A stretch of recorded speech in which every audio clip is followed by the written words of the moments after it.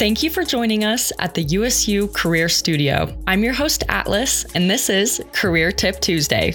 Since many of you will be graduating in May, including myself, this semester we'll dive into concerns or questions you may have about going into the professional field, and then I'll discuss what actual professionals recommend doing to be prepared for a new career or challenge. Graduation can be an exciting yet daunting time in your life because so much will be changing and you'll be celebrating everything you've accomplished throughout your time in college. If you're not graduating yet, then you're ahead of the game. Hopefully, this advice that you might gain from these 2 minutes will help you feel ready for the real world. One way you could prepare for the professional field is through gaining soft skills. Soft skills help you solve problems, communicate with colleagues, and can determine your work ethic. These skills can impact your performance in the workplace, even though they are non-technical skills. Soft skills determine how you work and can include any skills related to time, communication, people, leadership, and even problem solving. It can be important to have these skills because you can utilize them in any workplace. In fact, many managers specifically look for these types of skills during interviews because it can make an employee more successful.